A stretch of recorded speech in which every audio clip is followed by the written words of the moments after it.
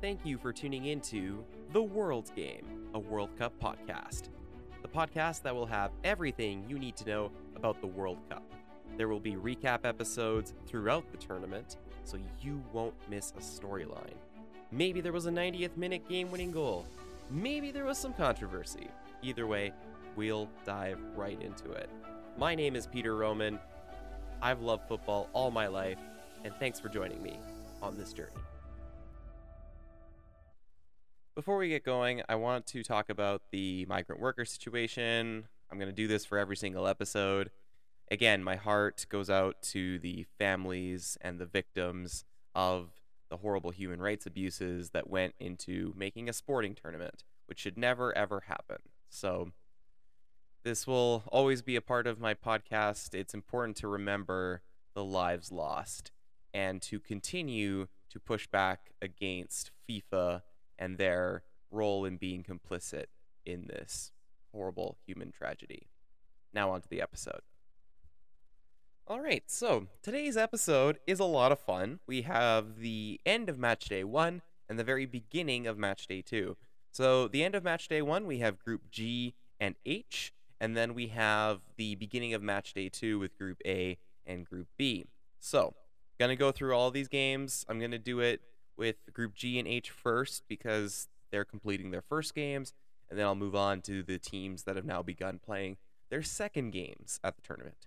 So let's start with group G. In group G, I'm going to start with Switzerland and Cameroon. So this game, not a ton of chances. Switzerland won this game 1-0, but the goal was, let's call it, interesting, at least politically speaking, because the goal was scored by Embolo. Embolo plays for the Swiss team, but he was actually born in Cameroon. So you can imagine that's, a little bit... Some people are upset. Some people are less upset. It's just, you can choose to represent whatever national team you want as long as you are able to gain citizenship in that country. And so Embolo had Swiss citizenship and decided to represent Switzerland instead of Cameroon, which obviously would have upset some people, but it's a choice he made. And so it sucks for Cameroon because he scored against them in the game-winning goal. It was 1-0 win, but this stuff happens. I mean, if you look at any team in this World Cup, they all pretty much have players that were born somewhere else that chose to represent their own nation. And so it's something that's just part of international football. I don't know if there's like a perfect way to fix the system or like make it more ideal, but like it's how it is. And like you're not going to force players to not choose the country they want to represent, right? So if they have an option of representing multiple countries, they should get that choice. At least in my opinion. I'm not sure if there's a good solution for that or not. But anyway, on the actual game itself, Cameroon, I felt, were better in the first half. They just couldn't quite get the goal. Choupo-Moting had like a partial breakaway. He couldn't bury it. And they had a few other chances to score. They just couldn't beat Jan Sommer. Sommer, I thought, was man of the match easily. The Swiss goalkeeper was fantastic for them. And, there's a reason why Sommer plays at, the highest level that he does. And there's a reason why he's one of the most respected goalkeepers on the planet. He's really good. And he definitely played like that today. And so for Switzerland, it wasn't pretty, but they got the job done. They're a good defensive team. They were good defensively for the most part. And Shaqiri set up Embolo for the goal. And that's all they needed. 1-0 win. The final. Switzerland off to a good start. Cameroon, not the start they were hoping for. And then we have Brazil and Serbia. So this game, Serbia played well. I have to give Serbia some credit. I think Serbia played about as well as you could have. But Brazil is Brazil. Brazil probably had the most talented roster in this tournament, and it showed, because they won the game 2-0. But I want to talk about the goal. And for anyone who hasn't seen the goal I'm referring to, go look it up. It's unbelievable. Richarlison. Richarlison is a player for Brazil. He also plays for Tottenham in the Premier League. He hasn't gotten a lot of playing time for Tottenham, but, he's always kind of played well for Brazil over the last year or so. And so he got the start because of how he's played recently for the national team. And well, the start was certainly vindicated by the second goal he scored. He scored the first goal too, but that was a rebound. And, not there wasn't a lot of skill involved in the first one. It was more positioning. He was in the right spot at the right time, put it in.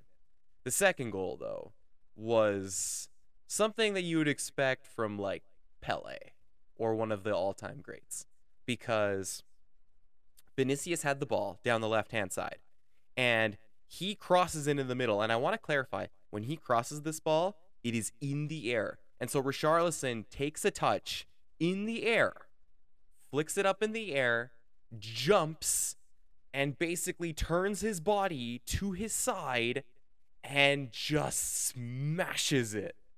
And it ripples through the net. It's an unbelievable, it's such a good goal. It's a tremendous, pure, just perfection of a goal. It really is. And, I'd run out of adjectives if I kept trying to describe it, but it is something that like Pele would have done. This is something that Maradona would have done. It is that great of a goal. And I feel bad because, I literally just talked about how I think Saudi Arabia had the goal of the tournament for the second goal that Dasari scored against Argentina. Not anymore. It's Richarlison's, and I find it hard to believe that anybody could beat the goal that Richarlison scored. It is such a good goal. Please, please, please go watch the goal. It is such a good goal. And so Brazil wins 2-0. They were the better team. Serbia had there was one corner kick that they, almost were able to get a good header on and were almost able to tie the game. But Brazil's really talented. They played really well. The only concern for Brazil is that Neymar got hurt in this game, and so it sounds like he's out for the rest of the group stage, but we'll have to keep an eye on it. For Brazil, I wouldn't be too worried, at least not right now. They have enough depth, in my opinion, to cover for Neymar. I think Martinelli is a player that could step up. I think Gabriel Jesus is a player that could step up. I think Antony could step up into the position. So you have options if you're Brazil. You're not screwed because Neymar got injured. Obviously, you'd rather have Neymar than not have Neymar, but they have the depth to get through it. And as long as they get Neymar back, by the time the round of 16 and the quarterfinals hit, I think they'll be okay. So great opening win for Brazil. Serbia, I thought they played pretty well, but when Richarlison scores the goal that he did against you, it's hard to win those games when it's just an absolute moment of magic. So credit to Serbia. It's a tough loss, but they play Cameroon and they play Switzerland next. Those are the games that they expect to win, like for themselves personally. And so if you win those games, you're through. Simple as that. On to Group H. So I'm going to start with the Portugal Ghana game because this game was crazy. The last 25 minutes anyways. So we'll start with the penalty kick. So Ronaldo, at least the referee thinks he was fouled in the box and a penalty was given and Portugal scored on the penalty kick. So the question is, was Ronaldo actually fouled in the box? And my answer, as someone that was a referee for 5 years, my answer is no. I don't think Ronaldo was fouled. I mean, there's a little bit of contact in there, but here's the thing. Ronaldo is basically moving into the player, and it's not the other way around. It's not a trip. He's not like impeding his progress or anything. Like it's just a collision. And I really didn't think it was a foul. I thought it was a bad call, and it sucks for Ghana because they were defending pretty well up until that moment, but referee gave a penalty.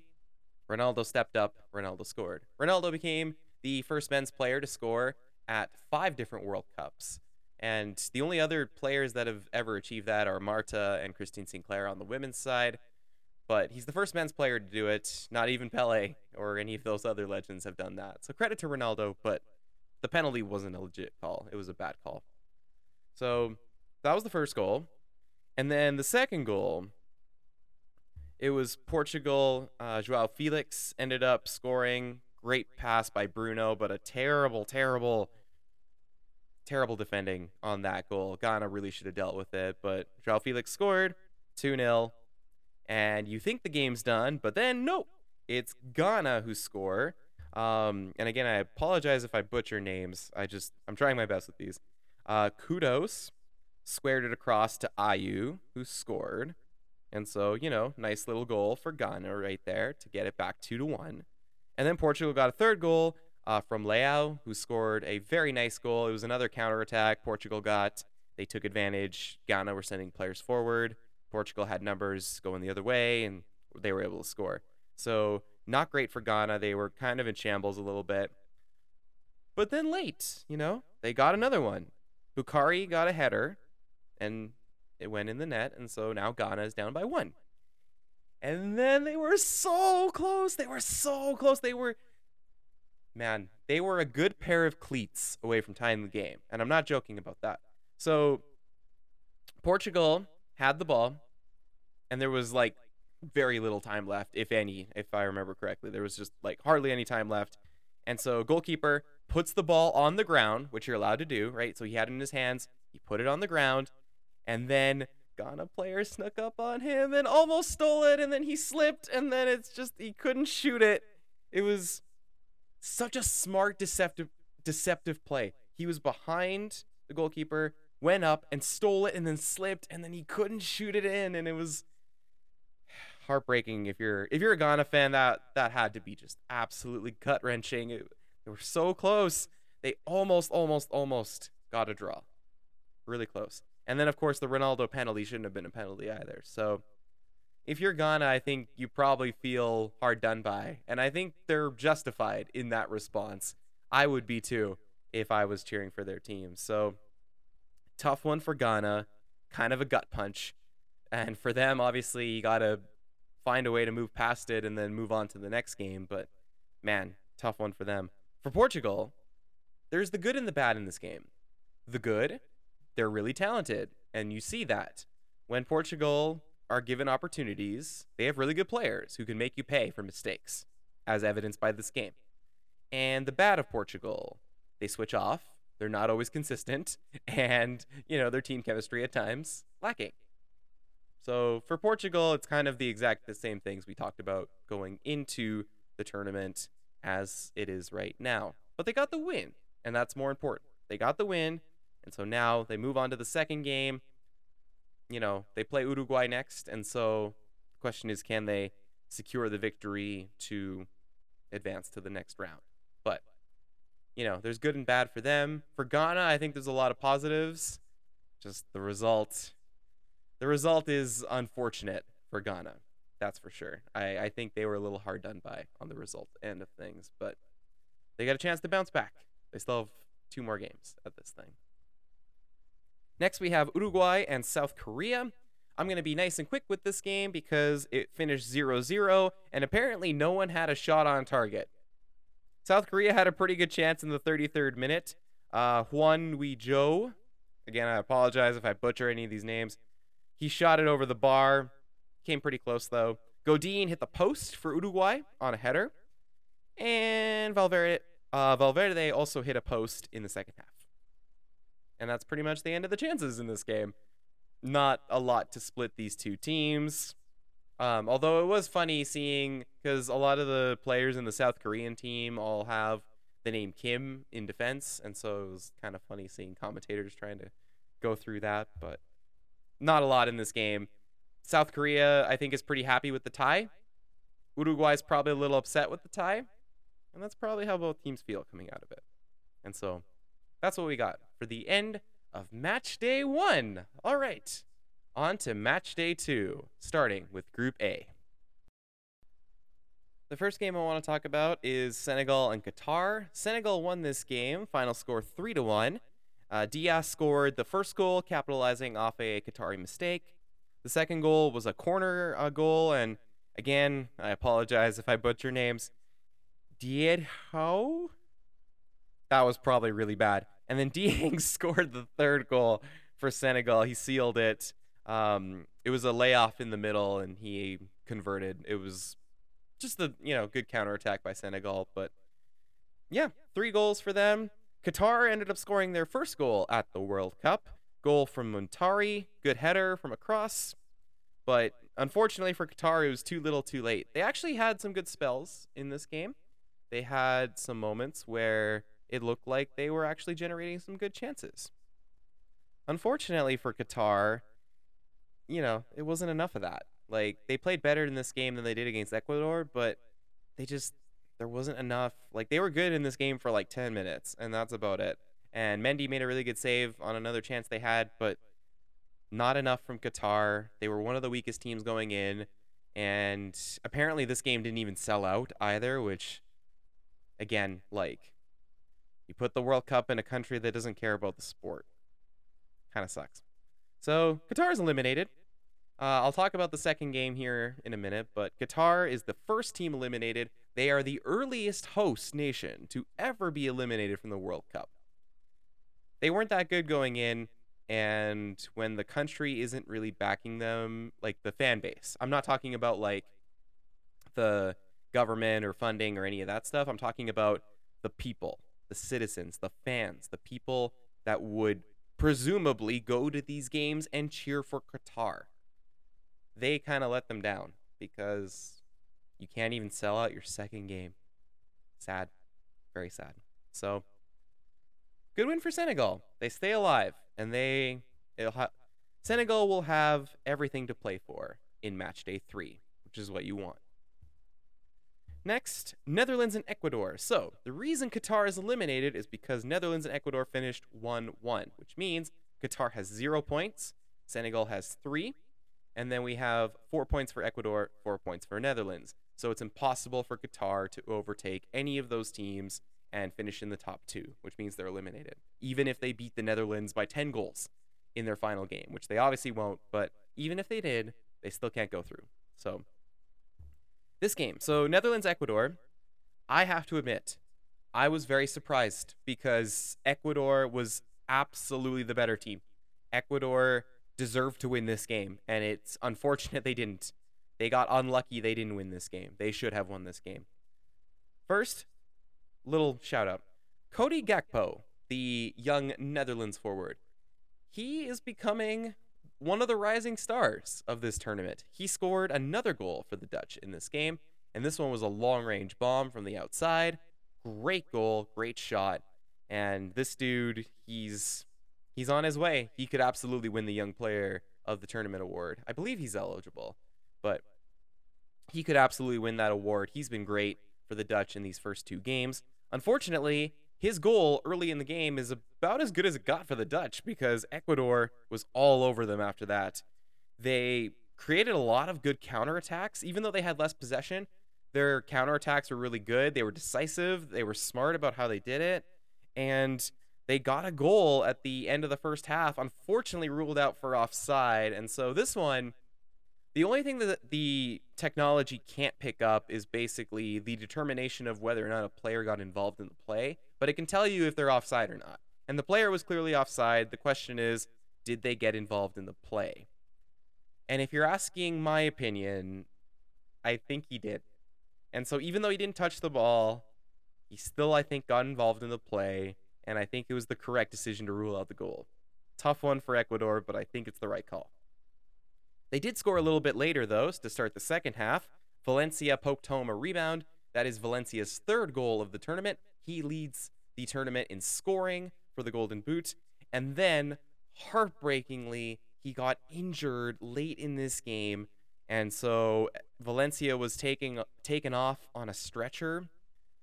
I really hope he's okay. Not just because Ecuador need him, but because it's absolutely heartbreaking to see a player thriving and dominating and scoring goals, and then he gets hurt, and now we have serious question marks over whether or not this team is going to be able to advance, because they have to, well, they don't have to beat Senegal in the final game, but they have to at least get a tie with Senegal, and it's going to be a lot harder if Valencia can't go. So I really hope he's okay. But again, this is another issue with teams only had like a week to train before the World Cup actually started. When you only have like a week to go before the games start, like, it's really hard. It's really hard physically to do that. And players play too many games as it is. So my heart goes out to Valencia. I hope he's okay. And I hope Ecuador are able to field a full team. But we'll see how it goes. They outshot the Dutch in this game 15-2. That's how much they dominated. 15-2. Bravo to Ecuador. They were great. They were unlucky not to win this game. And for the Netherlands, didn't play well, but you got a point. And now you play Qatar. And if you beat Qatar by multiple goals, which you should win the group. So Netherlands, it hasn't been pretty, but they've gotten the results they need, and now they're in prime position to finish first place in the group, which is exactly what they want. So basically, going into the final game, because Ecuador plays Senegal, if Ecuador wins or draws, they go through. If Ecuador win, they might be able to win the group. If Senegal win, they go through, Ecuador's eliminated. That's what it is. So, all or nothing, final match day. Should be fun. Can't wait to watch. All right, on to Group B. In Group B, we're going to start with Wales and Iran. Iran left it literally to the last couple minutes. But they won in the most spectacular way possible. A last-minute goal, and then they got a second one after that. But a last-minute goal, and they win 2-0 over Wales to keep their hopes alive and set up a win-and-you're-in game with the United States. Man, what a game. So, first of all, I think Iran deserved a win. They had a play in the game where Azmoun, he hit the post twice in the same sequence, like within 10 seconds. He took a shot, hit the post, got it back, dribbled around, took another shot, hit the other goal post, and you just felt, in your heart, you're just like, man, how did that not go in the net?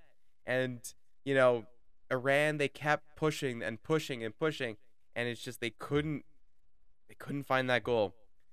But then finally, Cheshmi, again, I apologize if I butcher names. Cheshmi scored with literally next to no time left. And then they got a second goal like a minute later, but that wasn't as important. The game-winning goal, 98th minute. I mean, you can't write it better for Iran to keep their hopes alive. For Wales, they weren't good in this game. Wales did not play well. Hennessy got himself a red card as well, fully deserved, by the way. Basically, what happened is Taremi for Iran and Hennessy, the Welsh goalkeeper, he came like way out of his net, like way past the 18-yard box, and they ended up colliding with each other, but the ball was well gone, and so Hennessy almost like Cobra Kai kicked him. I mean, that's going to get you a red card. And so VAR correctly told the referee to go to the monitor, and he got sent off. So it was the backup goalkeeper, but it was still a great shot that won the game. But for Wales, they had a really good chance early in the game, and that was about it. Like, they didn't create a lot of high-end scoring chances, and Iran was the team that really wanted to win the game. It felt like Wales wanted to avoid losing, and Iran wanted to win.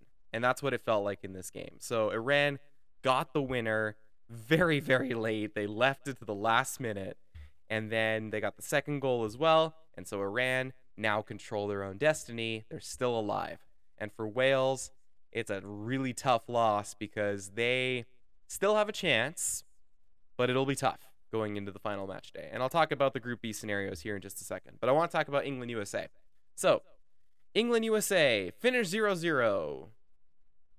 Yeah, it wasn't that great of a game, but England feels pretty good because England is probably through with the 0-0 tie. So I guess you can call it a 0-0 win. I hate saying that, but probably true. For the United States, I think they played better. I think the U.S. were the better team in this game. Christian Pulisic hit the crossbar. He hit the crossbar on a shot, and they had McKinney had a really good chance in the middle. He wasn't able to score, but sadly for the U.S., there wasn't a lot of top tier scoring chances. But they were the better team. They were actually trying to create more chances. England, I felt, really struggled in the midfield. I thought Bellingham and Rice really got run off the field to a large extent. The American midfield completely dominated the English midfield. I also felt that there was just no service for Harry Kane. Harry Kane barely got a touch on the ball the whole game because there was just no one feeding him passes. And it's tough as a striker. When you're a striker, you need that service. And England was not getting it to Harry Kane. And so the Americans, they were the better team. They just weren't able to score. And so it finishes 0-0. It kind of sucks for them because they probably, were the better team in the game.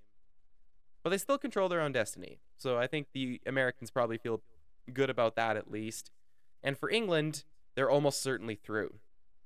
And so let's break this down. So there's some math here, but I've gone ahead and done the math for you, so you don't have to do the math, because I know doing the math on the scenario stuff sucks. So here's the situation for Group B. So the reason I say that England have basically made it through to the next round is because the only way England doesn't make it to the next round is if they, number one, they have to lose to Wales by 4. They can lose by 3, but then they would have to concede 6 goals. And so that's a much less likely scenario. Not that losing by 4 is very likely anyways, but they can either lose to Wales by 3 while giving up 6 goals total, or lose by 4 to Wales. And then the United States or Iran have to win. It can't be a tie. Because if it's a tie, then England has to lose by 7 in order for that to even matter. So, if we assume that England won't have the worst collapse in the history of their country at, men's or women's, any version of this tournament, assuming they don't have the worst collapse in their history, I think they're fine. England's probably safe to go through. Now, whether or not they win the group, that's a different thing. England probably needs to win the group, but they're probably through to the round of 16 anyways. But finishing second place probably means a game with the Netherlands in the round of 16. And so that's maybe not ideal, but you're going to have to play tough teams anyways. So the most important thing is just getting out of the group. All right, so that's England's scenario. So as you can imagine, Wales' scenario is kind of tough. In order for Wales to make it through, they need to first beat England, because if they don't beat England, then it's irrelevant. It doesn't matter. But Wales need to beat England, and they need to hope for a tie. If Wales don't get a tie in the Iran-USA game, then it's going to be really unlikely for them to go through. In fact, almost impossible for them to go through. So for Wales, they need a win and a tie in the other game. For England, they're basically through, barring the catastrophe scenario I outlined. And so then that leaves the United States and Iran. So for Iran, a tie gets them in as long as Wales doesn't win. A win gets them in to the next round, and maybe a group win if England don't beat Wales. For the United States, win and you're in. You win, you're in. You lose, you're out. You draw, you're out. Simple as that. So the United States, very simple, win and you're in. For Iran, win and you're in, draw and you're probably in. For Wales, win and then hope for a tie. And for England, you need to win the group. So that's kind of the scenario. There's a lot to keep track there, I know. But Group B, every team is still alive going into match day 3. And this is what I thought would happen. I thought every team would still be alive for the third game. And they all are still alive. So every single team could still make it out of this group. So I'll be flipping back and forth on my TV between the 2 games, that's for sure. If I can, I'll try to watch both at the same time, but it's really hard to do that. So I'll be at least turning my attention to one game or the other as things happen in either game. But yeah, you'll have to keep an eye on both. You'll have to somehow keep track because everyone's alive and both games will really matter for the last day. And so that's it. That's all I got for this episode. Thank you so much for listening. Next episode, match day 2 continues. And Canada plays Croatia. That should be a lot of fun. Can't wait to see that one. Spain plays Germany. That should be a good one too. And then tomorrow, Argentina, Mexico. Can't wait. Thanks, everyone. Thank you for listening to this episode of The World Game, a World Cup podcast. Make sure to subscribe so you don't miss an episode. I will be doing reaction episodes throughout the tournament. The music is from Pixabay. The whole thing gets going on November 20th, so make sure you subscribe and don't miss a moment of the 2022 World Cup.